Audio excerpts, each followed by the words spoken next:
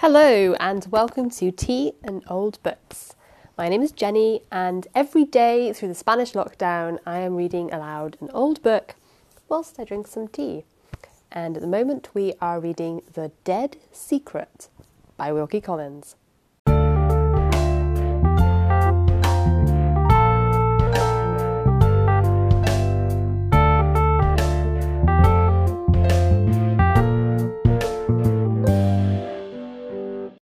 Today is day 38 of the Spanish lockdown.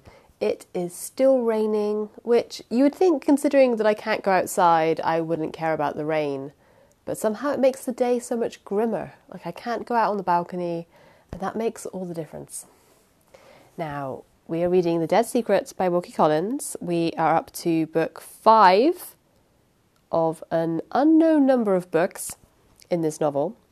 And yesterday we had a little scene with Andrew Treverton and his servant. So if you remember, the vicar had written to Andrew Treverton saying that he was interested in any books he might have that showed plans of Porthgenna Tower.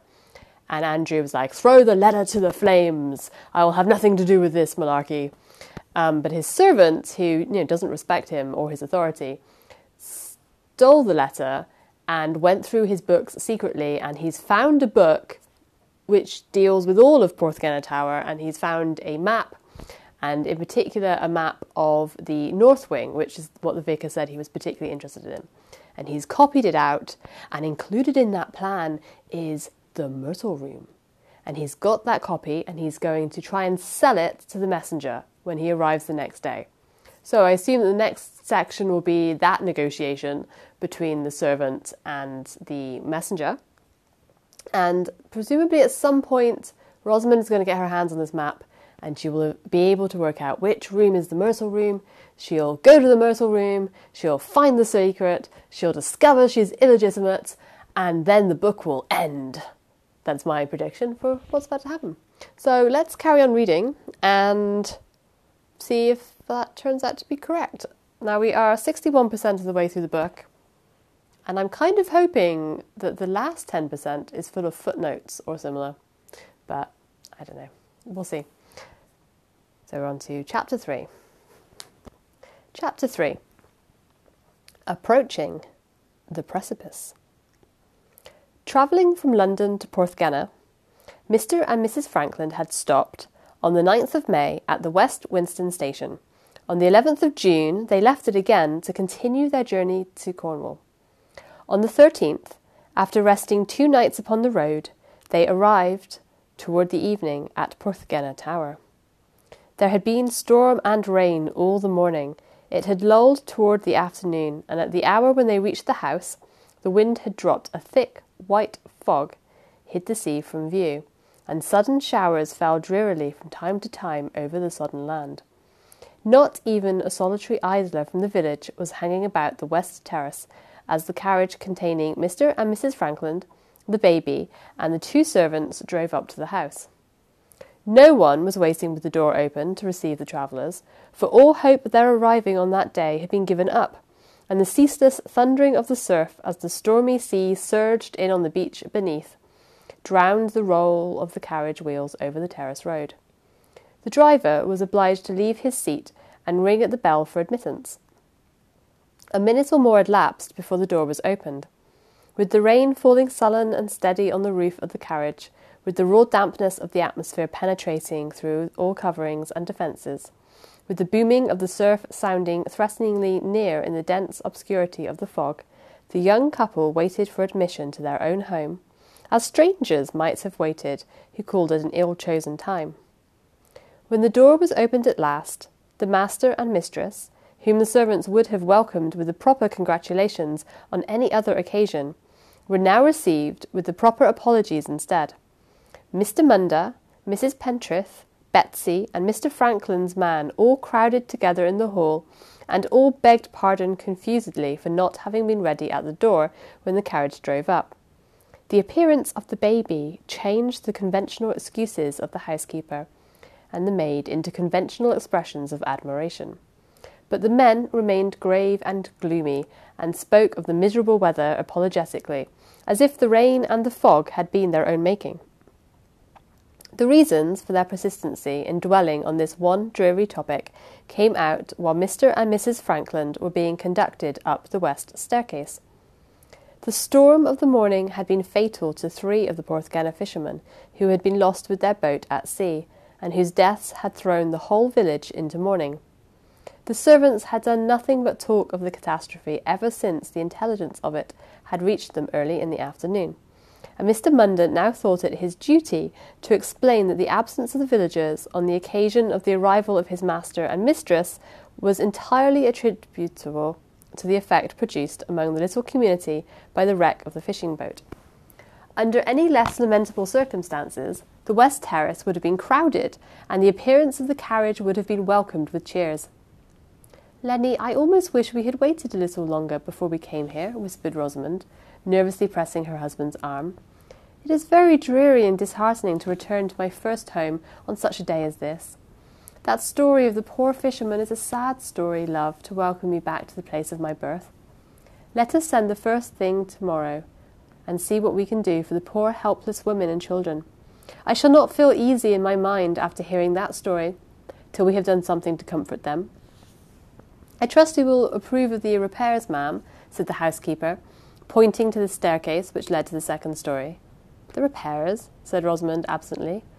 "Repairs! I never hear the word now without thinking of the north rooms and of the plans we devised for getting my poor dear father to live in them. Mrs. Pentreath, I have a host of questions to ask you and Mr. Munder about all the extraordinary things that happened when the mysterious lady and the incomprehensible foreigner came here. But tell me first, this is the west front, I suppose? How far are we from the north rooms? I mean, how long would it take us to get to them if we wanted to go now to that part of the house?" "Oh, dear me, ma'am, not 5 minutes," answered Mrs. Pentreath. "Not 5 minutes," repeated Rosamond, whispering to her husband again. "Do you hear that, Lenny? In 5 minutes we might be in the myrtle room." "Yet," said Mr. Frankland, smiling, "in our present state of ignorance we are just as far from it as if we were at West Winstonstone." "I can't think that, Lenny. It may be only my fancy, but now we are on the spot I feel as if we had driven the mystery into its last hiding place. We are actually in the house that holds the secret, and nothing will persuade me that we are not halfway already toward finding it out. But don't let us stop on this cold landing. Which way are we to go next?" "This way, ma'am," said Mr. Munder, seeing the first opportunity of placing himself in a prominent position. "There is a fire in the drawing-room. Will you allow me the honour of leading and conducting you, sir, to the apartment in question?" he asked officiously, stretching out his hand to Mr. Frankland. "Certainly not," interposed Rosamond sharply. She had noticed, with all her usual quickness of observation, that Mr. Munder wanted the delicacy of feeling which ought to have restrained him from staring curiously at his blind master in her presence, and she was unfavourably disposed toward him in consequence. "Wherever the apartment in question may happen to be," she continued, with satirical emphasis, "I will lead Mr. Frankland to it, if you please. If you want to make yourself useful, you had better go on before us and open the door." Outwardly crestfallen, but inwardly indignant, Mr. Munder led the way to the drawing-room. The fire burned brightly, the old-fashioned furniture displayed itself to the most picturesque advantage, the paper on the walls looked comfortably mellow, the carpet, faded as it was, felt soft and warm underfoot. Rosamond led her husband to an easy chair by the fireplace, and began to feel at home for the first time. "This looks really comfortable," she said. "When we have shut out that dreary white fog, and the candles are lit, and the tea is on the table, we shall have nothing in the world to complain of. You enjoy this nice warm atmosphere, don't you, Lenny? There is a piano in the room, my dear. I can play to you in the evening at Porthgenna, just as I used to in London. Nurse, sit down and make yourself and the baby as comfortable as you can. Before we take our bonnets off, I must go away with Mrs. Pentreath and see about the bedrooms. What is your name, you very rosy, good-natured looking girl? Betsy, is it? Well then, Betsy, suppose you go down and get the tea, and we shall like you all the better if you can contrive to bring us some cold meat with it." Giving her orders in those good-humoured terms, and not noticing her husband looked a little uneasy while she was talking so familiarly to a servant, Rosamond left the room in company with Mrs. Pentreath. When she returned, her face and manner were altered. She looked and spoke seriously and quietly. "I hope I have arranged everything for the best, Lenny," she said. "The airiest and largest room, Mrs. Pentreath tells me, is the room in which my mother died. But I thought we had better not make use of that. I felt as if it chilled and saddened me only to look at it. Further on, along the passage, there is a room that was my nursery. I almost fancied, when Mrs. Pentreath told me she had heard I used to sleep there, that I remembered the pretty little arched doorway leading into the second room. The night nursery, it used to be called in former days. I have ordered the fire to be lit there and the beds to be made. There is a third room on the right hand which communicates with the day nursery. I think we might manage to establish ourselves very comfortably in the 3 rooms, if you felt no objection, though they are not so large or so grandly furnished as the company bedrooms. I will change the arrangement if you like, but the house looks rather lonesome and dreary, just at first, and my heart warms to the old nursery, and I think we might at least try it, to begin with, don't you, Lenny?" Mr. Frankland was quite of his wife's opinion, and was ready to accede to any domestic arrangements that she might think fit to make. While he was assuring her of this, the tea came up, and the sight of it helped to restore Rosamond to her usual spirits. When the meal was over, she occupied herself in seeing the baby comfortably established for the night in the room on the right hand which communicated with the day nursery. That maternal duty performed, she came back to her husband in the drawing-room, and the conversation between them turned, as it almost always turned now when they were alone, on the 2 perplexing subjects of Mrs. Joseph and the Myrtle Room. "I wish it was not night," said Rosamond. "I should like to begin exploring at once. Mind, Lenny, you must be with me in all my investigations. I lend you my eyes, and you give me your advice. You must never lose patience, and never tell me that you can be of no use. How I do wish we were starting on our voyage of discovery at this very moment! But we may make inquiries at any rate," she continued, ringing the bell. "Let us have the housekeeper and the steward up, and try if we can't make them tell us something more than they told us in their letter." The bell was answered by Betsy. Rosamond desired that Mr. Munder and Mrs. Pentreath might be sent upstairs. Betsy, having heard Mrs. Frankland express her intention of questioning the housekeeper and the steward, guessed why they were wanted, and smiled mysteriously. "Did you see anything of those strange visitors who behaved so oddly?" asked Rosamond, detecting the smile. "Yes, I am sure you did. Tell us what you saw. We want to hear everything that happened, everything, down to the smallest trifle." Appealed to in these direct terms, Betsy contrived, with much circumlocution and confusion, to relate what her own personal experience had been of the proceedings of Mrs. Joseph and her foreign companion. When she had done, Rosamond stopped her on her way to the door by asking this question. "You say that the lady was found lying in a fainting fit at the top of the stairs. Have you any notion, Betsy, why she fainted?" The servant hesitated. "Come, come," said Rosamond. "You have some notion, I can see. Tell us what it is." "I am afraid you will be angry with me, ma'am," said Betsy, expressing embarrassment by drawing lines slowly with her forefinger on a table at her side. "Nonsense. I shall only be angry with you if you don't speak. Why do you think the lady fainted?" Betsy drew a very long line with her embarrassed forefinger, wiped it afterward on her apron, and answered, "I think she fainted, if you please, ma'am, because she sees the ghost." "The ghost? What, is there a ghost in the house? Lenny, here is a romance we never expected. What sort of ghost is it? Let us have the whole story." The whole story, as Betsy told it, was not of a nature to afford her hearers any extraordinary information, or to keep them very long in suspense. The ghost was a lady who had been, at a remote period, the wife of one of the owners of Porthgenna Tower, and who had been guilty of deceiving her husband in some way unknown. She had been condemned, in consequence, to walk about the north rooms as long as ever the walls of them held together. She had long, curling, light brown hair, and very white teeth, and a dimple in each cheek, and was altogether awful beautiful to look at.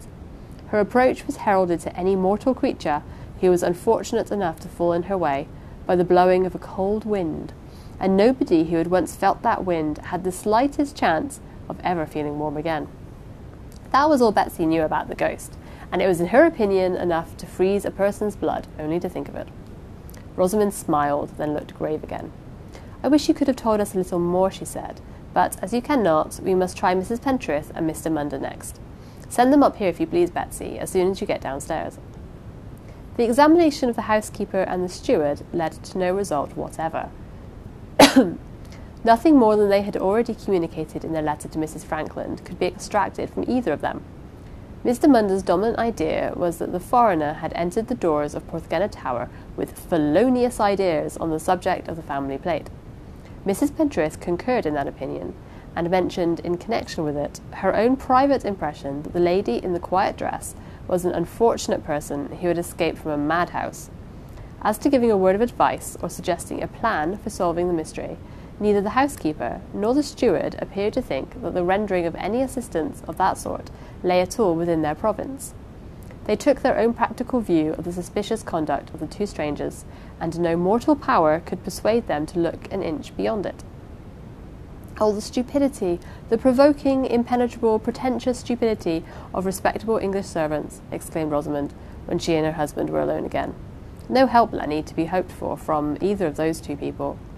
We have nothing to trust to now but the examination of the house tomorrow, and that resource may fail us like all the rest. What can Dr. Chenery be about? Why did we not hear from him before we left West Winston? Patience, Rosamond, patience. We shall see what the post brings tomorrow. Pray don't talk about patience, dear. My stock of that virtue was never a very large one, and it was all exhausted 10 days ago at least. Oh, the weeks and weeks I have been vainly asking myself, why should Mrs. Joseph warn me against going into the Myrtle room? Is she afraid of my discovering a crime, or afraid of my tumbling through the floor? What did she want to do in the room when she made that attempt to get into it?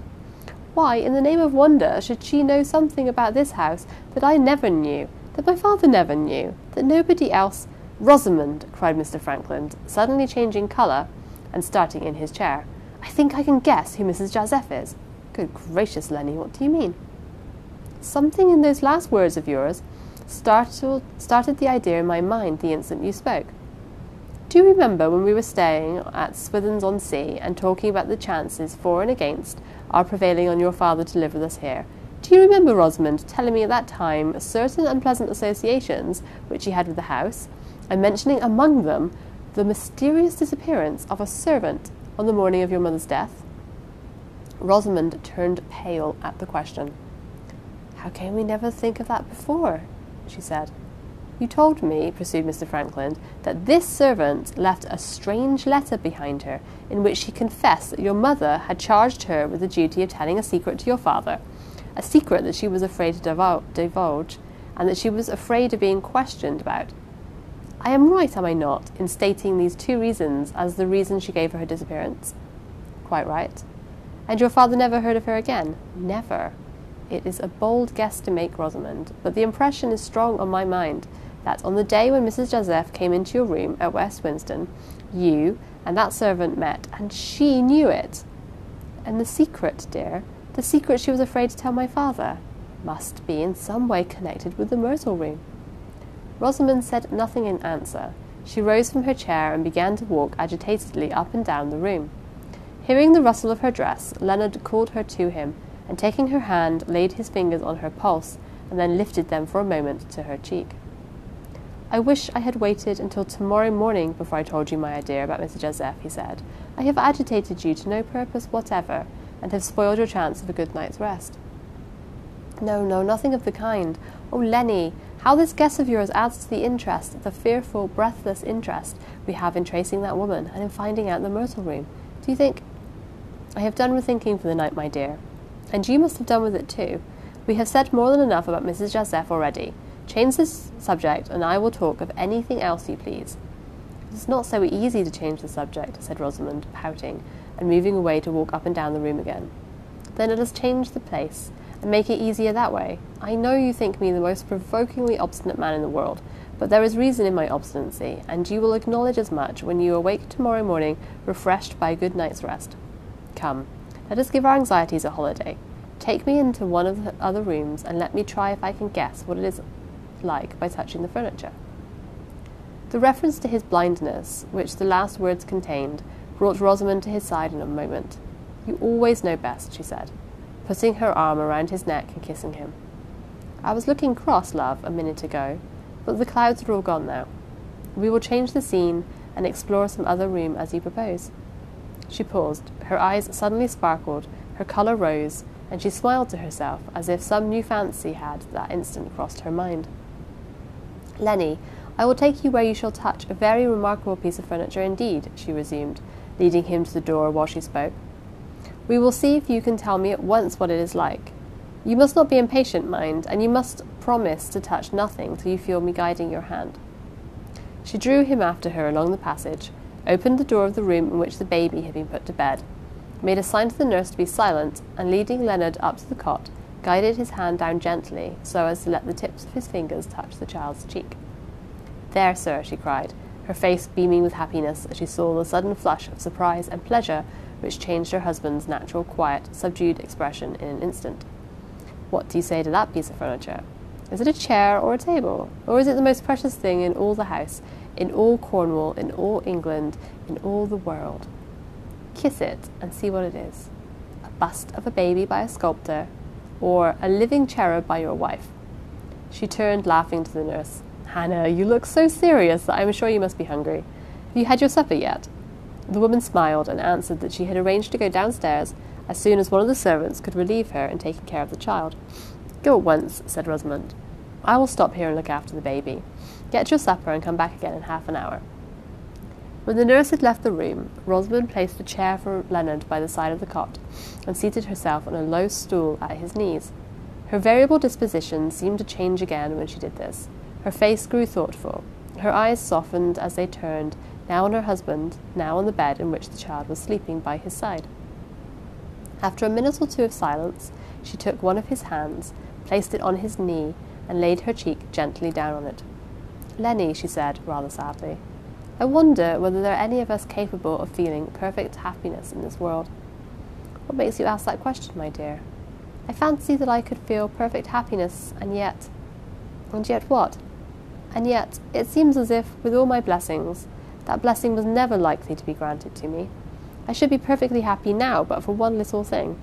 I suppose you can't guess what that thing is." "I would rather you told me, Rosamond." "Ever since our child was born, love, I have had a little aching at the heart, especially when we are all three together, as we are now, a little sorrow that I can't quite put away from me on your account." "On my account? Lift up your head, Rosamond, and come nearer to me. I feel something on my hand which tells me you are crying." She rose directly and laid her face close to his. "My own love," she said, clasping her arms fast round him. "My own heart's darling, you have never seen our child." "Yes, Rosamond, I see him with your eyes." "Oh, Lenny, I tell you everything I can.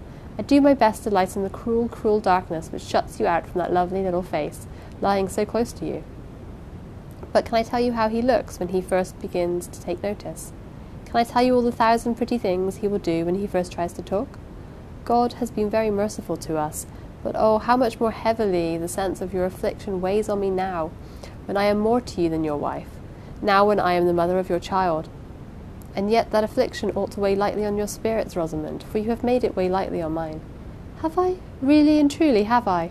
It is something noble to live for, Lenny, if I can live for that. It is some comfort to hear you say, as you said just now, that you see with my eyes. They shall always serve you, oh, always, always, as faithfully as if they were your own. The veriest trifle of visible thing that I look at with any interest, you shall as good as look at too. I might have had my own little harmless secrets, dear, with another husband, but with you to have even so much as a thought in secret seems like taking the basest, the cruelest advantage of your blindness. I do love you so, Lenny. I am so much fonder of you now than I was when we first married. I never thought I should be, but I am. You are so much handsomer to me, so much cleverer to me, so much more precious to me in every way. But I'm always telling you that, am I not? Do you get tired of hearing me? No? Are you sure of that? Very, very sure?" She stopped and looked at him earnestly with a smile on her lips, and the tears still glistening in her eyes. Just then the child stirred a little in his cot and drew her attention away. She arranged the bedclothes over him, watched him in silence for a little while, then sat down again on the stool at Leonard's feet. "Baby has turned his face quite round toward you now," she said. "Shall I tell you exactly how he looks, and what his bed is like, and how the room is furnished?"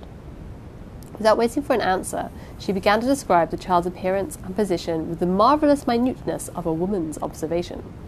While she proceeded, her elastic spirits recovered themselves, and its naturally bright, happy expression reappeared on her face. By the time the nurse returned to her post, Rosamond was talking with all her accustomed vivacity, and amusing her husband with all her accustomed success. When they went back to the drawing-room, she opened the piano and sat down to play. I must give you your usual evening concert, Lenny, she said, or I shall be talking again on the forbidden subject of the Myrtle Room. She played some of Mr. Franklin's favourite airs, with a certain union of feeling and fancifulness in her execution of the music, which seemed to blend the charm of her own disposition with the charm of the melodies which sprang into life under her touch. After playing through the airs she could remember most easily, she ended with the last waltz of Weber. It was Leonard's favourite, and it was always reserved on that account to grace the close of the evening's performance. She lingered longer than usual over the last plaintive notes of the waltz, then suddenly left the piano and hastened across the room to the fireplace. Surely it has turned much colder within the last minute or two, she said, leaning down on the rug and holding her face and hands over the fire. Has it? Returned Leonard. I don't feel any change. Perhaps I have caught cold, said Rosamond, or perhaps, she added, laughing rather uneasily, the wind that goes before the ghostly lady of the North Rooms has been blowing over me. I certainly felt something like a sudden chill. While I was playing the last notes of Weber. Nonsense, Rosamond. You were over-fatigued and over-excited. Tell your maid to make you some hot wine and water, and lose no time in getting to bed. Rosamond cowered closer over the fire. It's lucky I am not superstitious, she said, or I might fancy that I was predestined to see the ghost. It's the end of the chapter, dum-dum-dum. I feel like the chapters are getting a little bit shorter now. There's more happening, and they're a bit shorter, so I'm enjoying them a lot more. So, maybe there is a ghost now. Like, I thought that perhaps the ghost was nothing but a fancy, but the idea of a woman who's wandering around who has wronged her husband in some unknown way does sound like it might be the ghost of Mrs. Treverton. Interesting. So they're edging closer, so Rosamond and Leonard have worked out correctly that the mysterious Mrs. Joseph is the maid of Rosamond's dead mother from 15 years ago who ran off. I mean, that's taken a long time for anyone to come to that conclusion. I'm glad that they've got there eventually. So yes, I forgot actually to mention the tea that I was drinking. Like, I just launched into the story. I was eager to read this chapter and I completely forgot to mention it. So I am drinking a ginger and turmeric tea. And let's take a sip. It's nice and spicy. So it feels like the kind of tea that is going to do you good. Do you good from the core of you. It's a cold day, so ginger is always useful. Now, I'm going to stop. We'll continue tomorrow. So the next chapter is chapter 4, and it's called Standing on the Brink. So every single chapter title now is like, oh, we're going to find the secret, we're on the precipice, we're on the brink, we're on our way there. Eventually someone is going to find the Myrtle Room and find the secret. Please. Okay. I'll stop. I wish you all the best, and I will continue reading The Dead Secret tomorrow.